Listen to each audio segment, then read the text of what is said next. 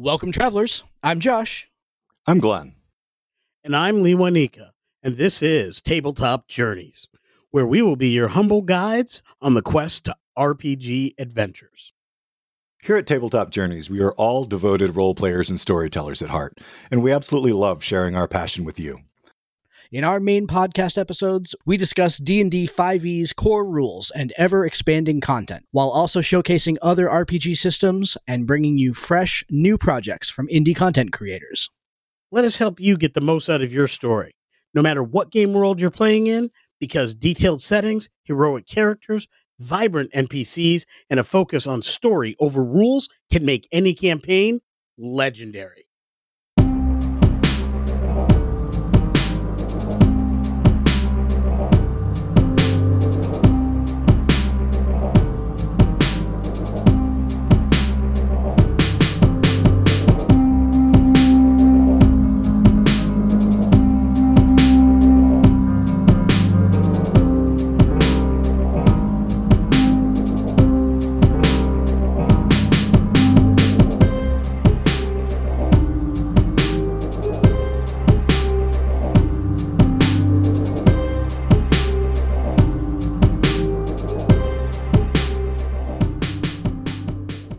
Now, here's a message from friends of the show. My name is Nick Perrin, and I'm an actor, writer, and game master. And on Tabletop, I talk with an expert game master every week to find out the best ways to run amazing games and tell epic stories. Looking to start DMing? Or maybe you've been a game master for a long time and want to spice up your table? Then this podcast is for you. Tabletop is released on Mondays wherever you get your podcasts. Welcome, everybody, to today's episode. So this is another one of those episodes that has been really long in the making, but we just really wanted to go ahead and make sure that when we finally talked about Journeys to the Radiant Citadel, that we did it right. So we are going to be recording that episode today, and I'm super excited to be talking about it with my two favorite co-hosts on the face of the planet, Mr. Glenn Myers, Mr. Lewanika Miller. Gentlemen, how are things down in the miraculous state of Connecticut? Oh, that was so sweet, Josh. Aren't we your only co-hosts, though? Fair enough. Fair enough. Yeah. It's been a great day, doing good down here. Excited to talk about the journey to through the Radiant Citadel and all of its wonders. And there's some pretty impressive stuff in here. There really is. Yeah. There's a lot to go ahead and get to in this book. So I am also very excited to go ahead and talk about it with you guys. I'm very happy that we got this. I had it digitally. I had pre-ordered it months ago through D&D Beyond, but as soon as I had the opportunity, I was down at our local shop, the Citadel, and I picked up my special local shop cover to add to the collection. It's going to look nice on my bookshelf once I get it built, because having just finished a move earlier this month, I'm still putting everything together, so I'm not entirely all situated just yet. Yeah. Hopefully the move-in is going smoothly and that your bookshelf will be up, and so that these beautiful D&D books are displayed properly, because we are hitting that time of the year when they're going to be coming fast and furious from now through Christmas. Plenty of stuff to be working on. So I guess all the good stuff's getting ready to come out. I know, right? Yeah. Definitely some excitement out there on the shelf soon. So not that the other stuff we got this year was bad stuff by any means. In general, I have been happier with the stuff that we got this year than the stuff that we got at the end of last year. I think that's a general statement. We can go ahead and say that pretty robustly without too much discussion or equivocation debate on that. Yeah, debate on that point. I think that these books have routinely been better this year than last year. So, fair enough. I'm very excited to get into this. I'm super excited for the books that are coming as well. And along those lines, let's jump in. Yeah, let's jump in. So this is definitely going to be an episode full of spoilers. We're going to handle Journeys Through the Radiant Citadel a little bit differently than we handled any of the other kind of campaign books from last year. There are going to be spoilers in this episode, so let this be your warning up front. We're going to start today talking about the introductory chapters of it and talk about the way that the Radiant Citadel is laid out and some things that we see in there.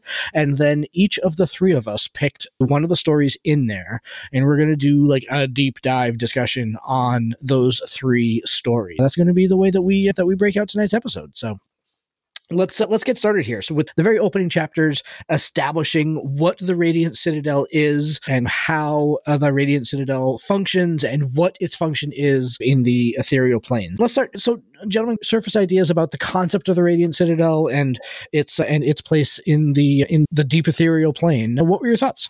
So I think it's a really cool concept, and it's working off the sigil concept. Yeah. Not exactly. A number of other... It does. Like Restaurant at the End of the Universe, where way out there in the ethereal plane, you've got this giant floating diamond that effectively is the power source and life source for an entire city, compound, structure.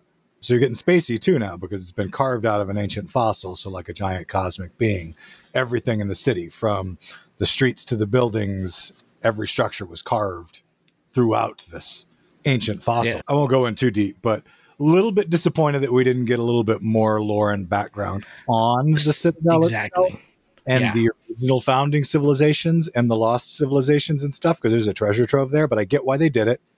A lot of this book, and I think its greatest strengths, is it's designed to give you enough information for you to develop these lands, these cultures, these people, this story more yourself. They want you to write what happened at the beginning of your Radiant Citadel, and they want you to come up with the extra lost civilizations. And that's really cool because you're challenging the DMs out there and the storytellers to not just use what's in the book, but take the information that they gave us through the Gazetteer and the other lore in the book to expand on it and create even more and bring it even more vibrantly to life in our world. Yep. All in all, base concept, I think it's hot. Totally agree with you. What about you, Mr. Miller? I actually, from a story standpoint, I like the idea of the central hub where all these adventures take place in and around that touch upon but are not necessarily focused on. I like that.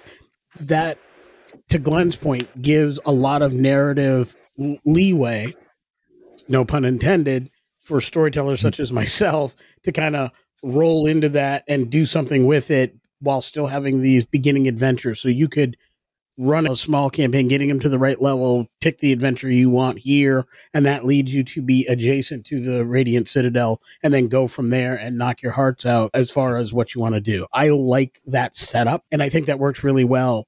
More importantly, from a content creative standpoint and a content creation standpoint, I just love the way this was constructed. I love the how and the why of this book almost as much as I love the content of this book. Yep. Having alternate cultures displayed in this fashion in a fantasy realm that is not Eurocentric is very, very intriguing and excellent to me. Yep. Just the way they describe people. Absolutely. Like, I'm going to get into a lot more detail when I talk about the specific chapter that I'm detailing tonight.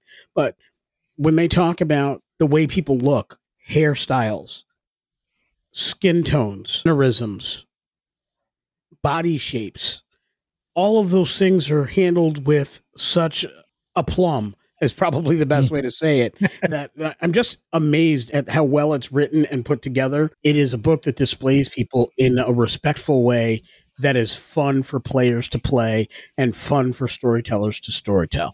Okay. Yeah, I totally agree with both of you. I love so much of this book, and the taste that I got of this book really left me wanting so much more. I wanted to know more, like you said, Glenn, about the lost civilizations. I want to know about how the civilizations found it, how each one found it. What I wanted like a whole book about the Radiant Citadel, not just the book of campaigns. And the campaigns that are in here and the adventures that are in here are all stellar. They're fantastic. They're very well written. They're very well edited. They're very well put together. I love the content. It's been fantastic. But yeah, this whole opening chapter, this 15 pages of stuff about the Radiant Citadel, again, much like the Candlekeep book, left me wanting so much about what else is in there. The difference is with Candlekeep, so much of what is in Candlekeep has been established. There are novels about what's in Candlekeep and everything like that. And the Radiant Citadel, there's just not. Yeah, so many things. Like you commented about the reference to sigil. I loved in the art and culture section, which was just one paragraph about the entirety of the art and culture of the Radiant Citadel, but talking about how all like the fusion of food and everything like that. I was like, oh, yes. Please tell me, where's the cookbook here? Because I want this cookbook. All that sort of stuff. The food fusions thing was a great ad. Yeah, I thought that there were pieces of it when it started talking about the incarnates. I thought that there were pieces that talked about, there were echoes of the Fae and the Feywild, kind of the whimsy of the Fae, which I thought were really great. I thought that the incarnates themselves, they struck me a lot like the Keepers from Mass Effect 2. Those are the weird creatures that kind of tend to the care of the station, which I thought that's the first thing I thought of that. And I wondered if that was maybe Sadie's video game influence coming in a little bit on there. I thought that was very interesting. But yeah, I think the juiciest fruit on this vine in this opening chapter was about these. There's almost like a throwaway reference to these 12 lost civilizations. It's like, wait a minute, what the hell are you talking about? What 12 lost civilizations? Where'd they go? So I think that there are some really interesting ways that you can hook into the plots in here. I like that you brought up the incarnates, because those strange gem conglomerations, in terms of being like a representative of a people, is a super cool concept, because each gem that makes up the cluster is a piece of a soul of the ancestors of those people. So these are literally, I don't know exactly how they fit in terms of guardians, guides, etc. for the Citadel and the people that they represent, but they're literally made up of the memories of their ancestors, which is super cool.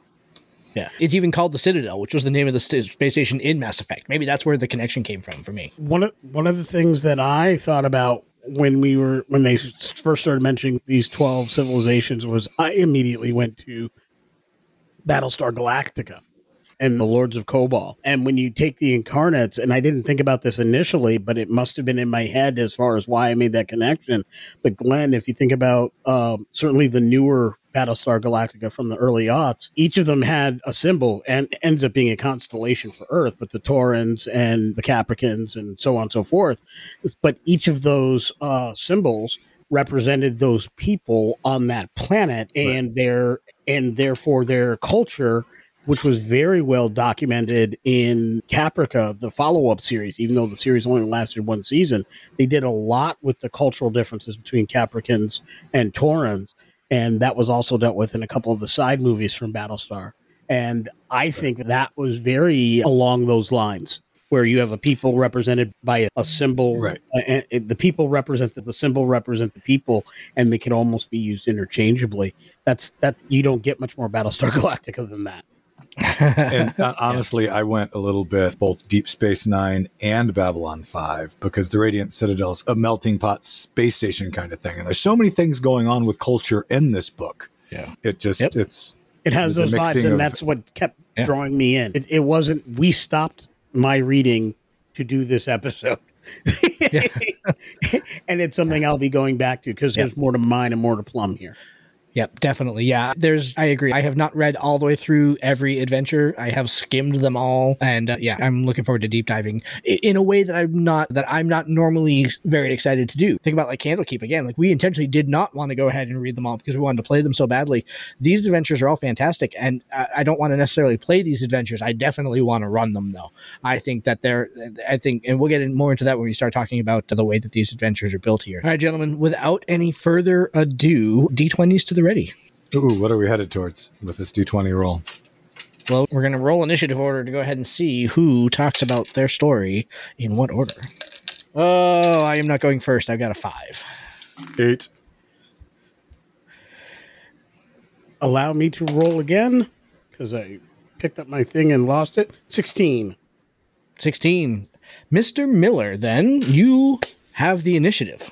So, tell us, which story did you read and deep dive into? I read the 5th level adventure, Wages of Vice. Excellent. All right. I was drawn to the title, and it's probably not because of the wages. I'll leave it at that. But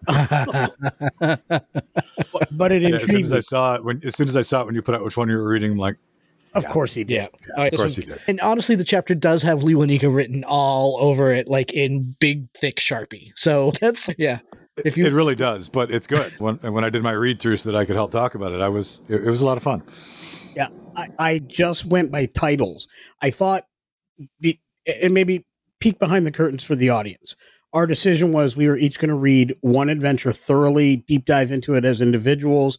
The rest of us would skim those episodes so we could talk about it and have a good conversation. So when I went through to pick mine, I decided I was not going to read the intro to each of them. I wanted to go by title, which one grabbed my attention. And there were two that really stepped out, but this is the one that I kept going back to. It was the first one that caught my attention. I looked at a couple others. I'm like, those could be good. That could be neat. But I kept like side-eyeing, looking back, like that meme where the guy keeps looking at the new thing passing by him. That was this. That was this adventure for me. So here we are, Wages of Advice, and right off the bat, it started with something that I just found wonderful. It talks about a little bit of the background, and then it jumps into the pronunciations. And these are things that appear throughout the book. But I had this book for a very short period of time when I saw this, and I just loved it because these are names and styles of names that are indicative of various cultures and various cultural identities. And the writers of this book and the editors of this book took the time to make sure people knew how to pronounce them. So at a table, people can do well with these things. Like it can just say a name correctly.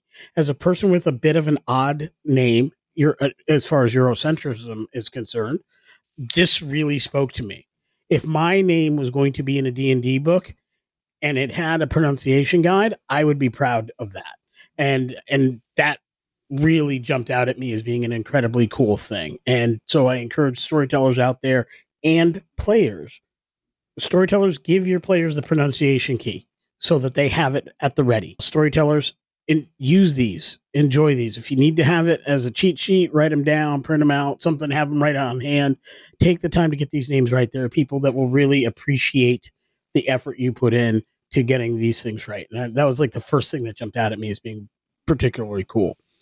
Absolutely. Very cool. And I love that they had that at the beginning of every chapter.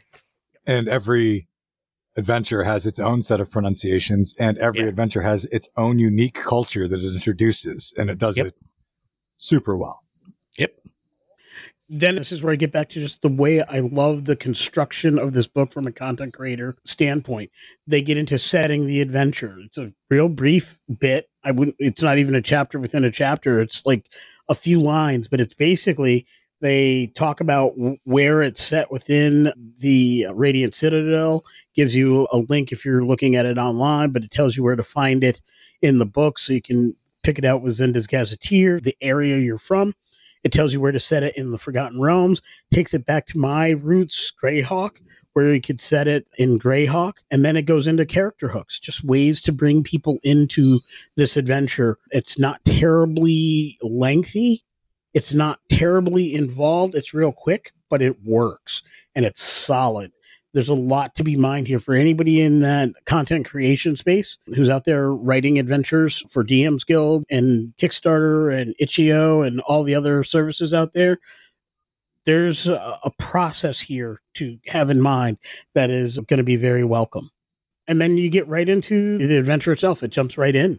It describes what's going on. The box texts are short and clear, which are great for games. They're not terribly involved. Anybody who's been at a table with adventures with super long box texts will know that DMs will stumble over them from time to time. Not every DM.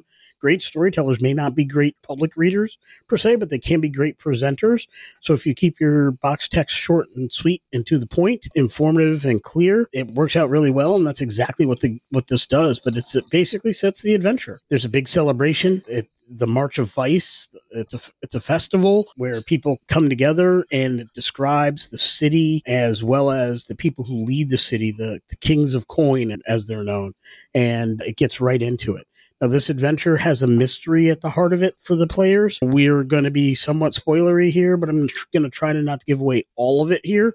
But there are characters you're going to come across that are going to divulge the mystery.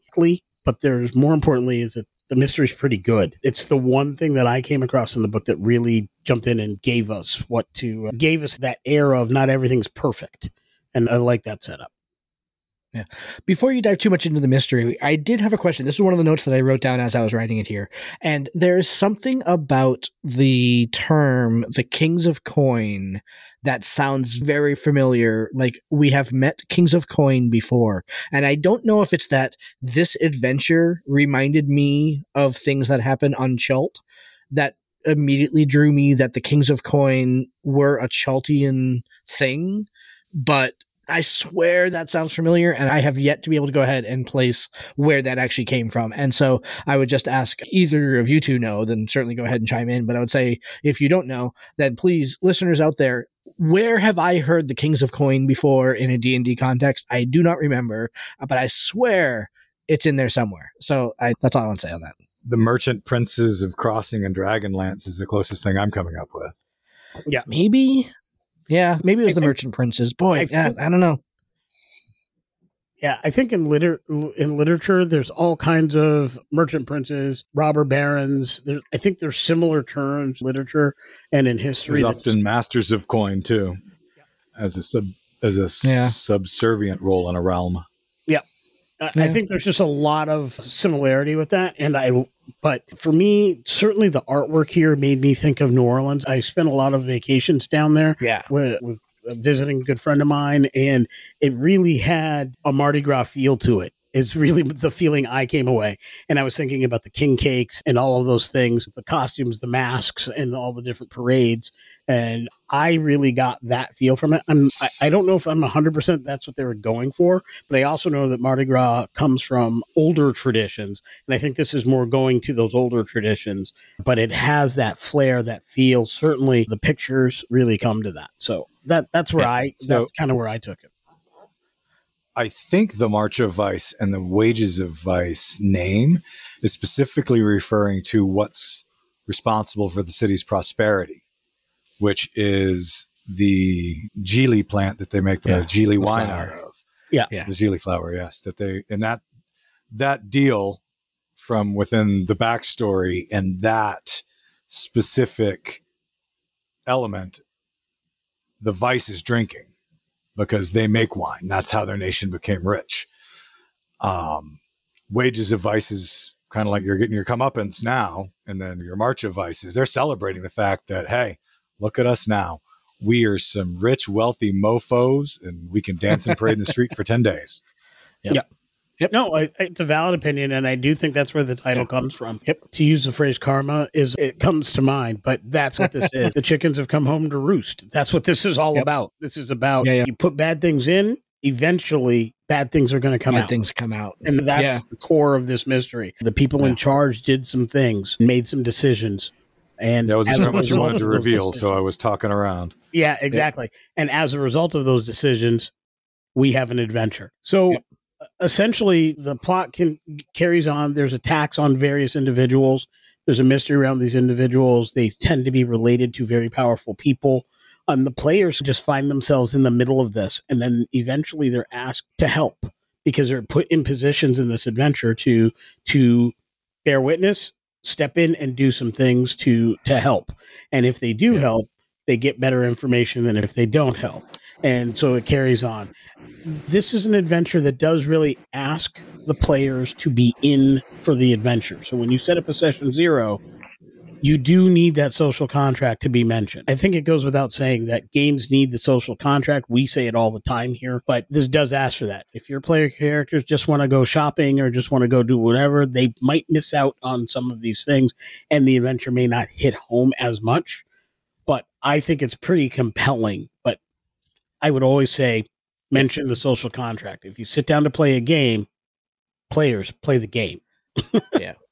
Yeah, I think that is a recurring theme in all 3 of the adventures that we're talking about tonight. I know certainly in mine, and I have comments on that when we get there. And Glenn, I thought yours too also did that. So I wonder how many of the other adventures in the book do the same thing, where it implies that you're doing the adventure and that you're in for the ride, right? The safety rails are very close to the edge of the car. So I think it is steering you in a direction without being a detriment to the storytelling. But absolutely. And storytelling, they did well throughout too. I won't give away details, but the players have an opportunity to see, bump into, and recognize recognize the guilty party early on.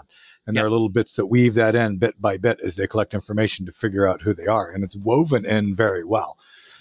And to that point, there are a number of times where they write for the DM, if your players ask this question, now you let them know. So at various times during this, if the players picked up on that brief clue that happened at the early part of the adventure, guess what? They've got it in there. And at the various times where it could happen, they might remember this. They might know this. If they do, go ahead and tell them. So there's plenty of opportunities to jump ahead as far as your knowledge base goes while you're still going through the adventure. You're still going to go through the adventure, but your knowledge base goes up. You can have a different kind of thing. And I just like the way that goes, which I think is a great segue to the characters themselves. I think the characters as they're described in this adventure are wonderful. They're colorful, both in, again, tone, body shape, style, attitude, and they're well formed. Like, people have a perspective. Each of these NPCs has a perspective. And it's not about people being true villains. It's about people who have made bad decisions or decisions you might not agree with. And there's nuances to that. And I love that. This has the marks of political intrigue, adventure, consequences. Those are the types of things I frequently play in my games, and that's why this really spoke to me. And it was all in everything really goes back to the title, and that's what I really love about this adventure. Nice action beats throughout. The final action sequence is really cool. There's a couple different ways to navigate many of these combat sequences. There are a few things you can talk your way out of. There's a few things you can't. So there's different ways to do that. And you see the city and you see the people throughout. I think that's a combination of events of the three pillars that you don't get in a lot of adventures. And I really like the way they put that together in this one. Yeah. Totally And in agree. reading through it, honestly, it brought it to life a little bit for me. And I've got a visual mind as I'm reading, and the way that the scenes played out across this small city, I guess it's not really that small, but the sections of the city you're seeing, it really it comes to life and feels like a full setting, just in the way that they wrote the 4 scenes or major scenes that take place throughout it.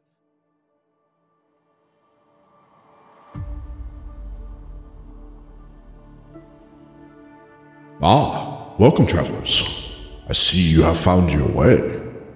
Welcome to the heroic subclasses of the Multiverse Kickstarter. Which are your favorites? Are you telling stories of political intrigue?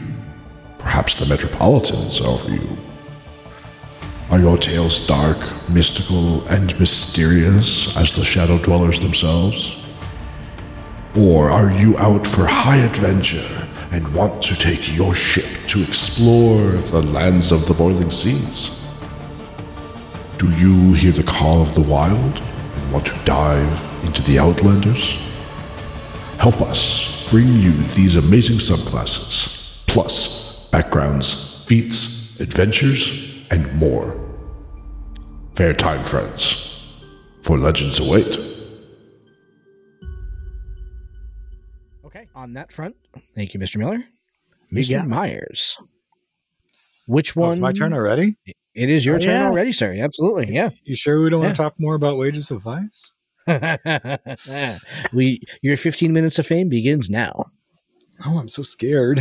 All right. So I chose Written in Blood. And I did go through and read all of the synopses twice trying to decide.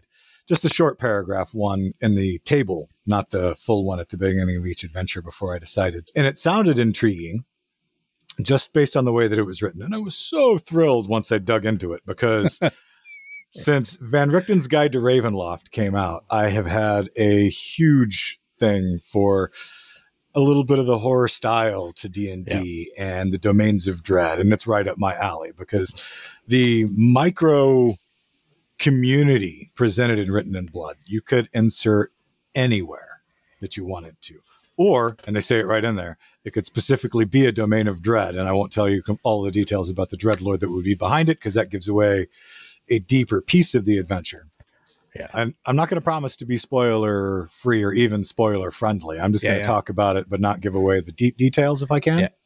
No, totally. But it's all about these people who were brought by a pantheon of 5 gods from a dying world here to survive. But this land is now failing too. So they had been living on this strip of red clay that's fertile through this wasteland that they call the ribbon. And it's safe, but its soil is failing. And then you got the rattle, which is like on the outskirts, the edges, the fringe. When Simba looks at all that the light touches, and he says, but what about that shadowy area over there? The rattle, that's where the hyenas live. And you could get hippity hopped all the way into the birdie boiler, just to complete that reference. So because the fertile soil is failing, which you'd think is going to be the plot of the adventure. How do we restore it? What's causing this? Why is this community failing? The gods brought them here. Nope. That's a mystery that you can use for a future plot line. And this book is full of that, where it presents in each adventure multiple plot lines and often an over possible villain or bad power that's not addressed in the adventure. So if this were a domain of dread, the Dreadlord isn't what you'd be confronting. It's a vassal or minion of the Dreadlord. So that's still there, ripe for the taking later for me, the storyteller, to develop. And that's another thing that I really loved about it. But yeah, so since they can't figure out what's wrong with their soil, the brave souls, the young souls, the adventurous souls are beginning to farm in the rattle where it's much, much more dangerous. But like Wages of Ice, it introduces a whole community of people and their culture, complete with pronunciation guides, their own festivals that they have. And that takes place in the one town that they have. It's called the Town of Promise. And there's a little bit of ocean there, too, that you can develop later, too. And it gives you great ideas on how to plant it in different areas, just like Wages of Ice did for Ravenloft, because it could be a domain of dread, or Forgotten Realms, Greyhawk. But the adventure takes place during the Awakening Festival, which is, and this was my probably bar none favorite part of the adventure. The Awakening Festival is a multi-day ceremony during which the Awakening Song is sung, which is a full communal retelling of the land and people's verbal history through song. And they have their own versions of bards who go around and judge whether or not a recent event or someone's deeds are worthy of being brought into the Awakening Song. And just that whole piece of their culture right there had me captivated. That doesn't feature directly into the adventure beyond the festival, but you've got, then as the adventure starts and the story takes off in the middle of this Awakening Festival, basically just some farmhands from one of those farms in the rattle show up, and they've got these red swirlies in their eyes, and they suddenly turn violent and start attacking everybody. Yeah. And hopefully your players intercede, step in, and are part of it, because then Aunt Deli, who knows her niece is out there in the rattle, recognizes a drawing that one of them has clenched in their hand that her niece or granddaughter had drawn. But the whole reason they're there is to lure more back, because there's a sinister undead presence behind it all. Yeah. And it has poor Kiana, Aunt Deli's missing relative, as its thrall, based on a relationship. All right. The big bad is a conglomeration of crazy undead body parts. Yeah. All right. I'll let you read about it in the book. It's insane. Yeah.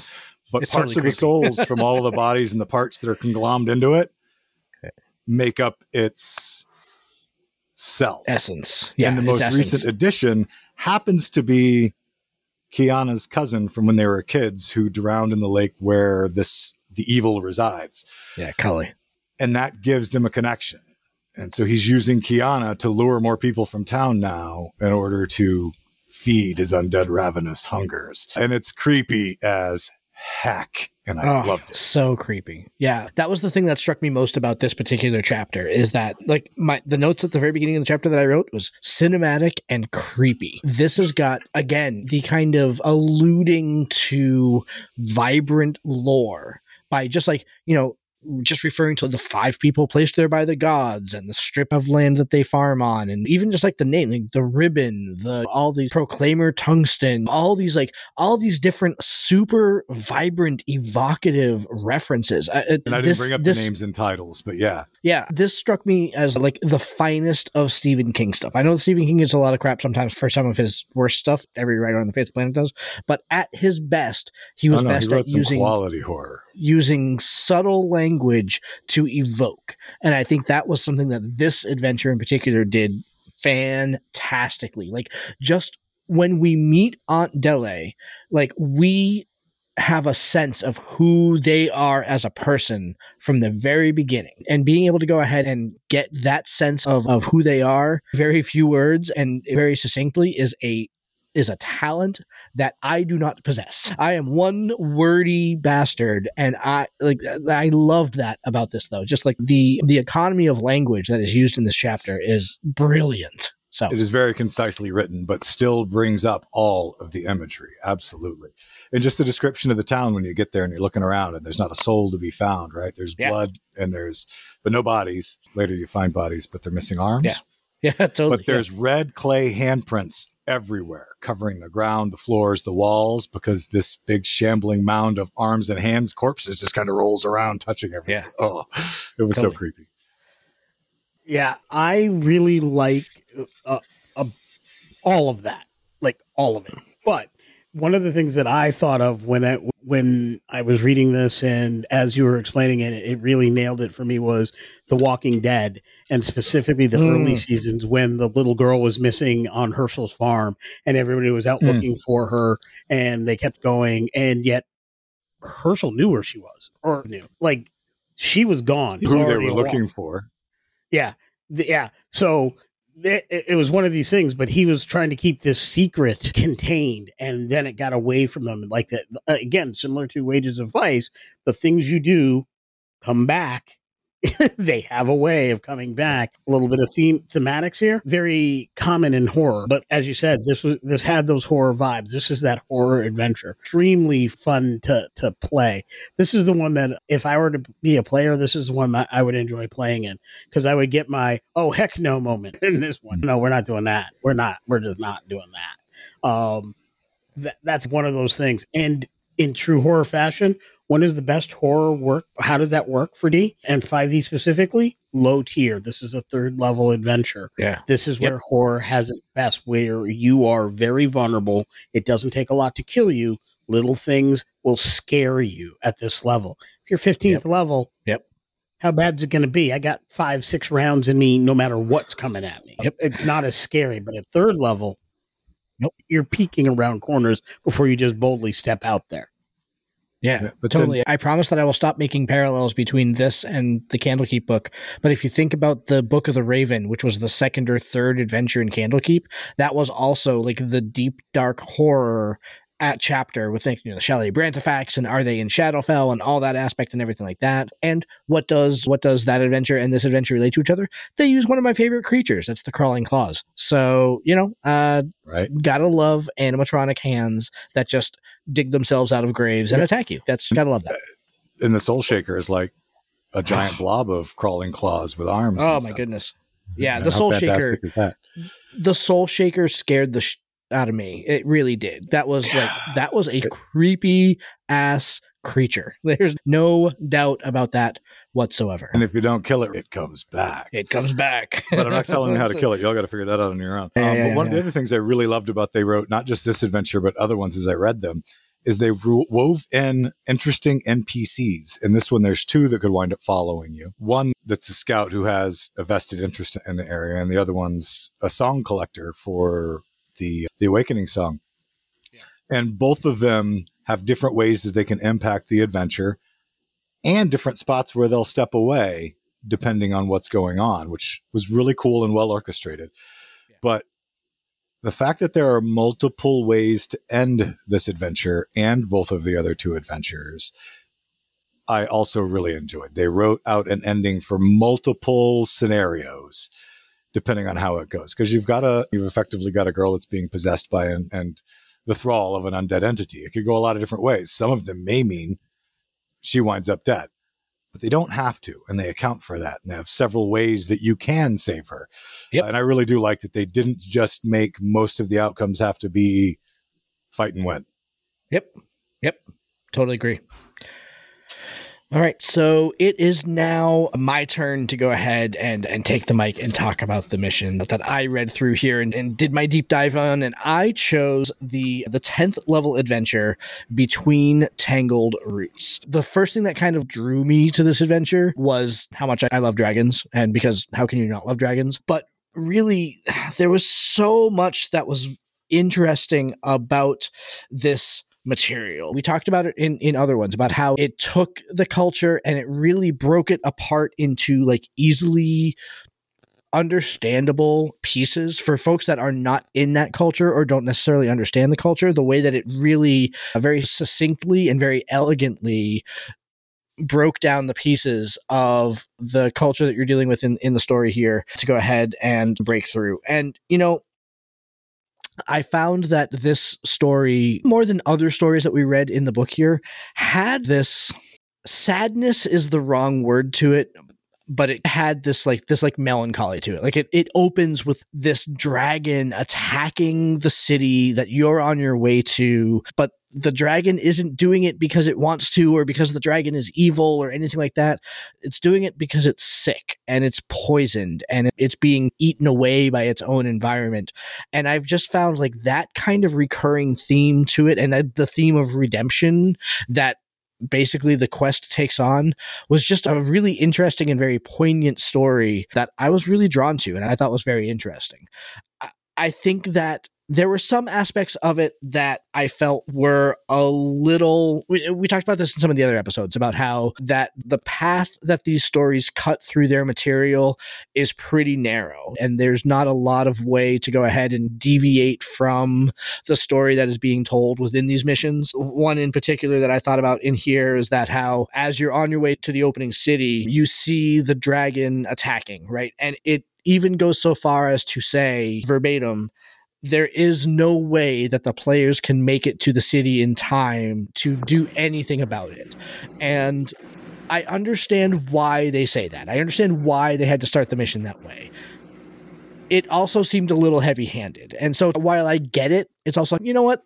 I'm not sure how I would do it differently, but that was something that kind of stood out to me. It was like saying it that way. I'll agree. I didn't like the fact that they said it that way. They said there's no way possible because your players will surprise you. Somebody's going to have some magic item somewhere that you forgot. The characters are what level by the time they're playing this game?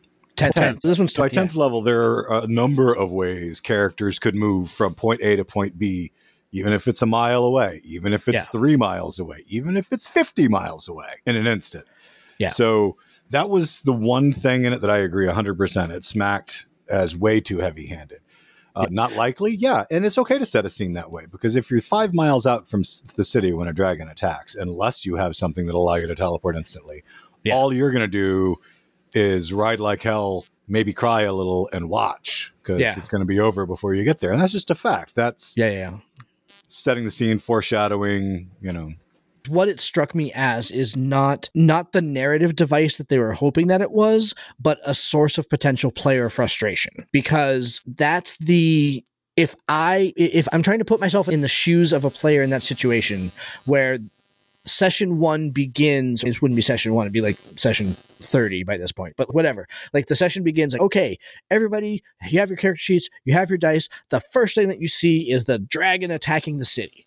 What do you do? And no matter what they do, it doesn't work. And the frustration is built in as an interesting angle. And again, like feeds to the melancholy of the story as a whole, but also I think could be potentially frustrating for players. I saw that as being problematic, and I actually toiled over that for a while. And then I said, how would I run that as a storyteller without making some of the classic mistakes that I made in the past? You have to go through that door. I don't want to go through that door. I'm going to jump off this bridge. Well, you appear back on that bridge, and how badly those types of things go. So what are some of the ways that a storyteller could run that a little better? Yeah. One, never say the words "you can't actually get there."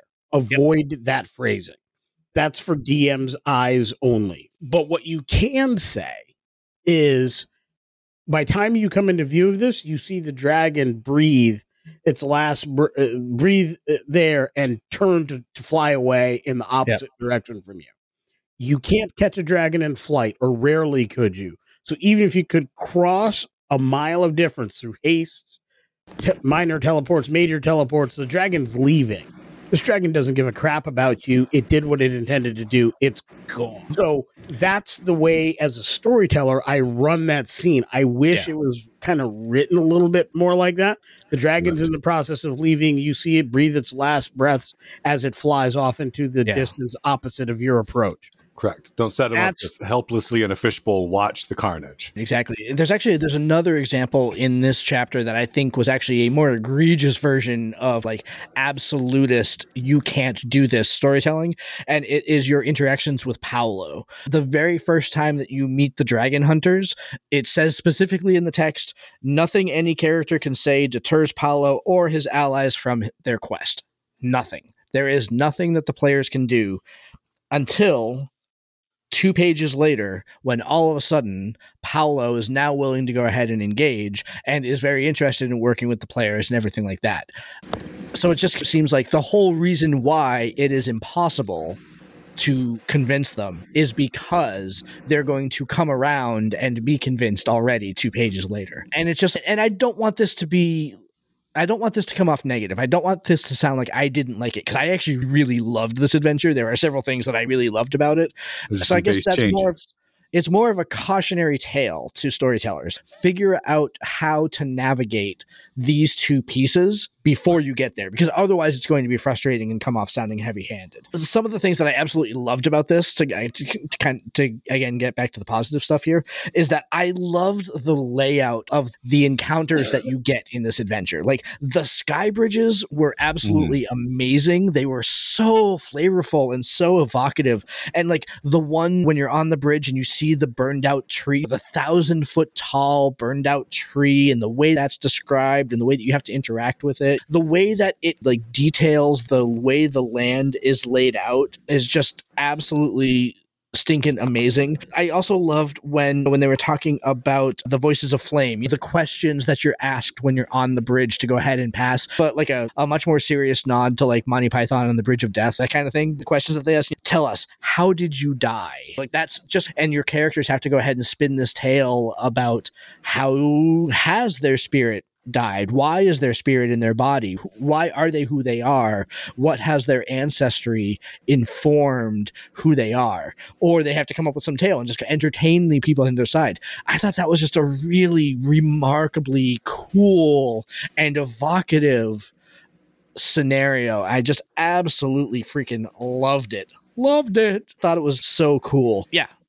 I loved this adventure. The artwork here was brilliant, and you mentioned the sky bridges and the way the land looks. This artwork, which I believe is painted, but has the air of real photography. Does she take the pictures? You know what I mean? Channeling your inner Daniel over there, yeah. But it has that air of photography, and yet with a painting or a matte painting over top of it. So it's almost like you have this real landscape with junks in the bay and a smaller boat with an outriggers underneath this giant tree, the shade of this giant tree. Yeah. And the sky bridge. Yeah, which S's back and forth in a very serpentine fashion. Yeah. It's just brilliant. It's very vivid. I absolutely could see adventuring here beyond the single adventure that's written here in the book. Yeah. This is something that I could see players coming to, journeying to, finding missions. Like you could see the monks we did in our recent class warfare. Oh, yeah. After they finished with that, they could have to go here to return whatever they retrieved to the tree itself. I mean, and then utilize some of the adventures that they list as what you can do after the adventure, which is a nice feature for each of these. By the way, there's little after adventure plot hooks for each of these stories that are really brilliantly done. Oh yeah, absolutely. And they all include little bits of flavor too, like throwing in not just a sky bridge, but then giving you the bone singer, even though it's almost a defunct position because the sky bridges effectively are not going to be able to be maintained forever. Right. Since the magic that created them is fading, but these bone singers maintain them as best they can. I love the bone singers. And it's just those little details that they throw in that have made so many of these adventures sing. Even just calling them bone singers, like that's just such a cool title for the calling that they take. And Luanika, to your point too, that is something that we see throughout this book, is that the individual pieces of source material that are through all of these adventures, this book is infinitely liftable. We talked about the sky bridges. We talked about some of the creatures. We talked about other stuff. talked about like the theme in Written in Blood, Glenn, when you were talking about like the theme of it. Lewanika, in your mission, we were talking about like the festival that they go through at the very beginning and a way to introduce the plot and introduce the characters and everything like that. So infinitely liftable material throughout this book. Whether you want to go ahead and play the entire adventures or not, liftable components allowing you to go ahead and take this and bring them to your homebrew campaigns.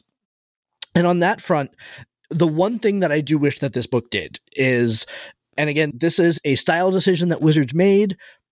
I'm not throwing any shade, merely just trying to go ahead and say that my preference would have been for the chapters to be presented the other way around, where each chapter had the gazetteer up front that explained to me as the storyteller all the things that I'm going to be reading about in the adventure, and then give me the adventure. Because otherwise I'm reading the adventure and I'm kind of like, what is this? What is this? What is this? I don't understand what this is.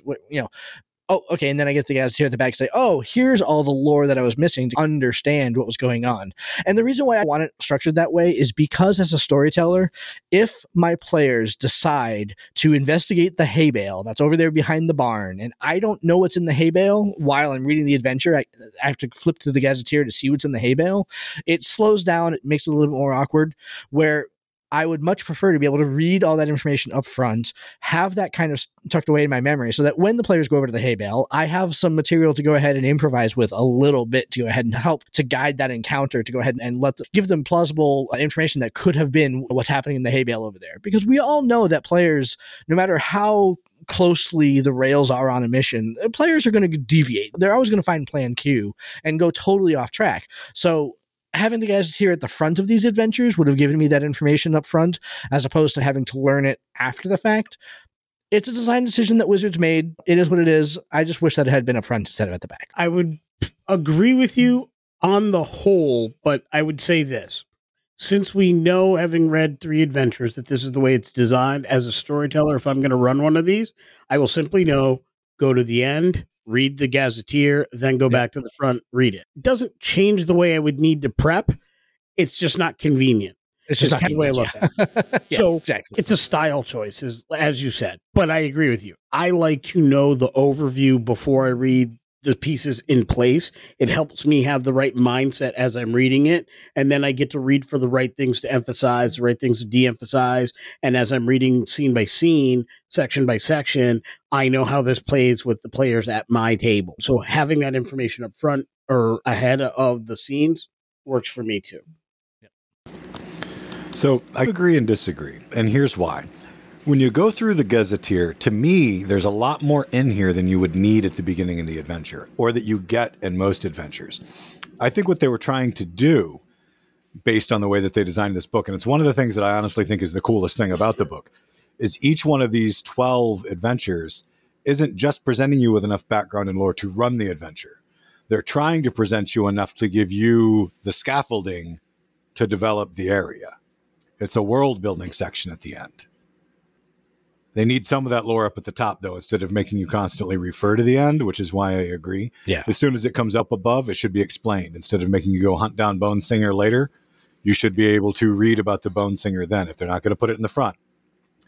But I support the idea of a world-building section at the end, and I think that 100% fits into the mold of the kind of things we want to do.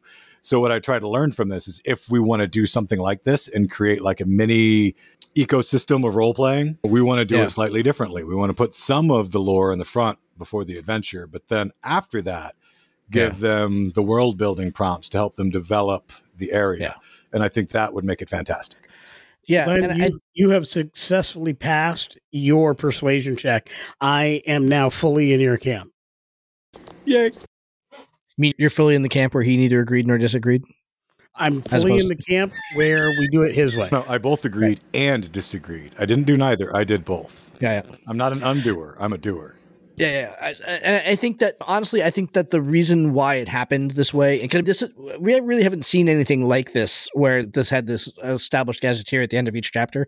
But remember, we're talking about a set of books with 14 different realms. There's not just one realm. If you look at Netherdeep, think about how big the chapter was at the beginning of the Netherdeep book about what the Netherdeep was and all the details that you're going to find and everything like that. That chapter was massive. It had a huge amount of information in it, but it was only talking about an adventure that happened in one world. This is 14 different worlds. And so I understand why they had to have it. And I do think that even if it's not going to be at the beginning and then followed by the adventure, even if it was like interspersed like that, that works for me too. So yeah, I kept saying 13, plot information 12. needs, plot information needs to be earlier. Realm information, general realm lore later. But plot, anything that impacts the plot or direction they could travel, that needs to be within the adventure itself or preface to the adventure. Yeah. All that to go ahead and say, let's leave with some final thoughts here on the book as a whole here, because I think really an excellent book that so well set its path and told the stories that it wanted to tell in the way that it wanted to tell them. Really, probably one of my favorite books from Wizards in a long time. Just so well done.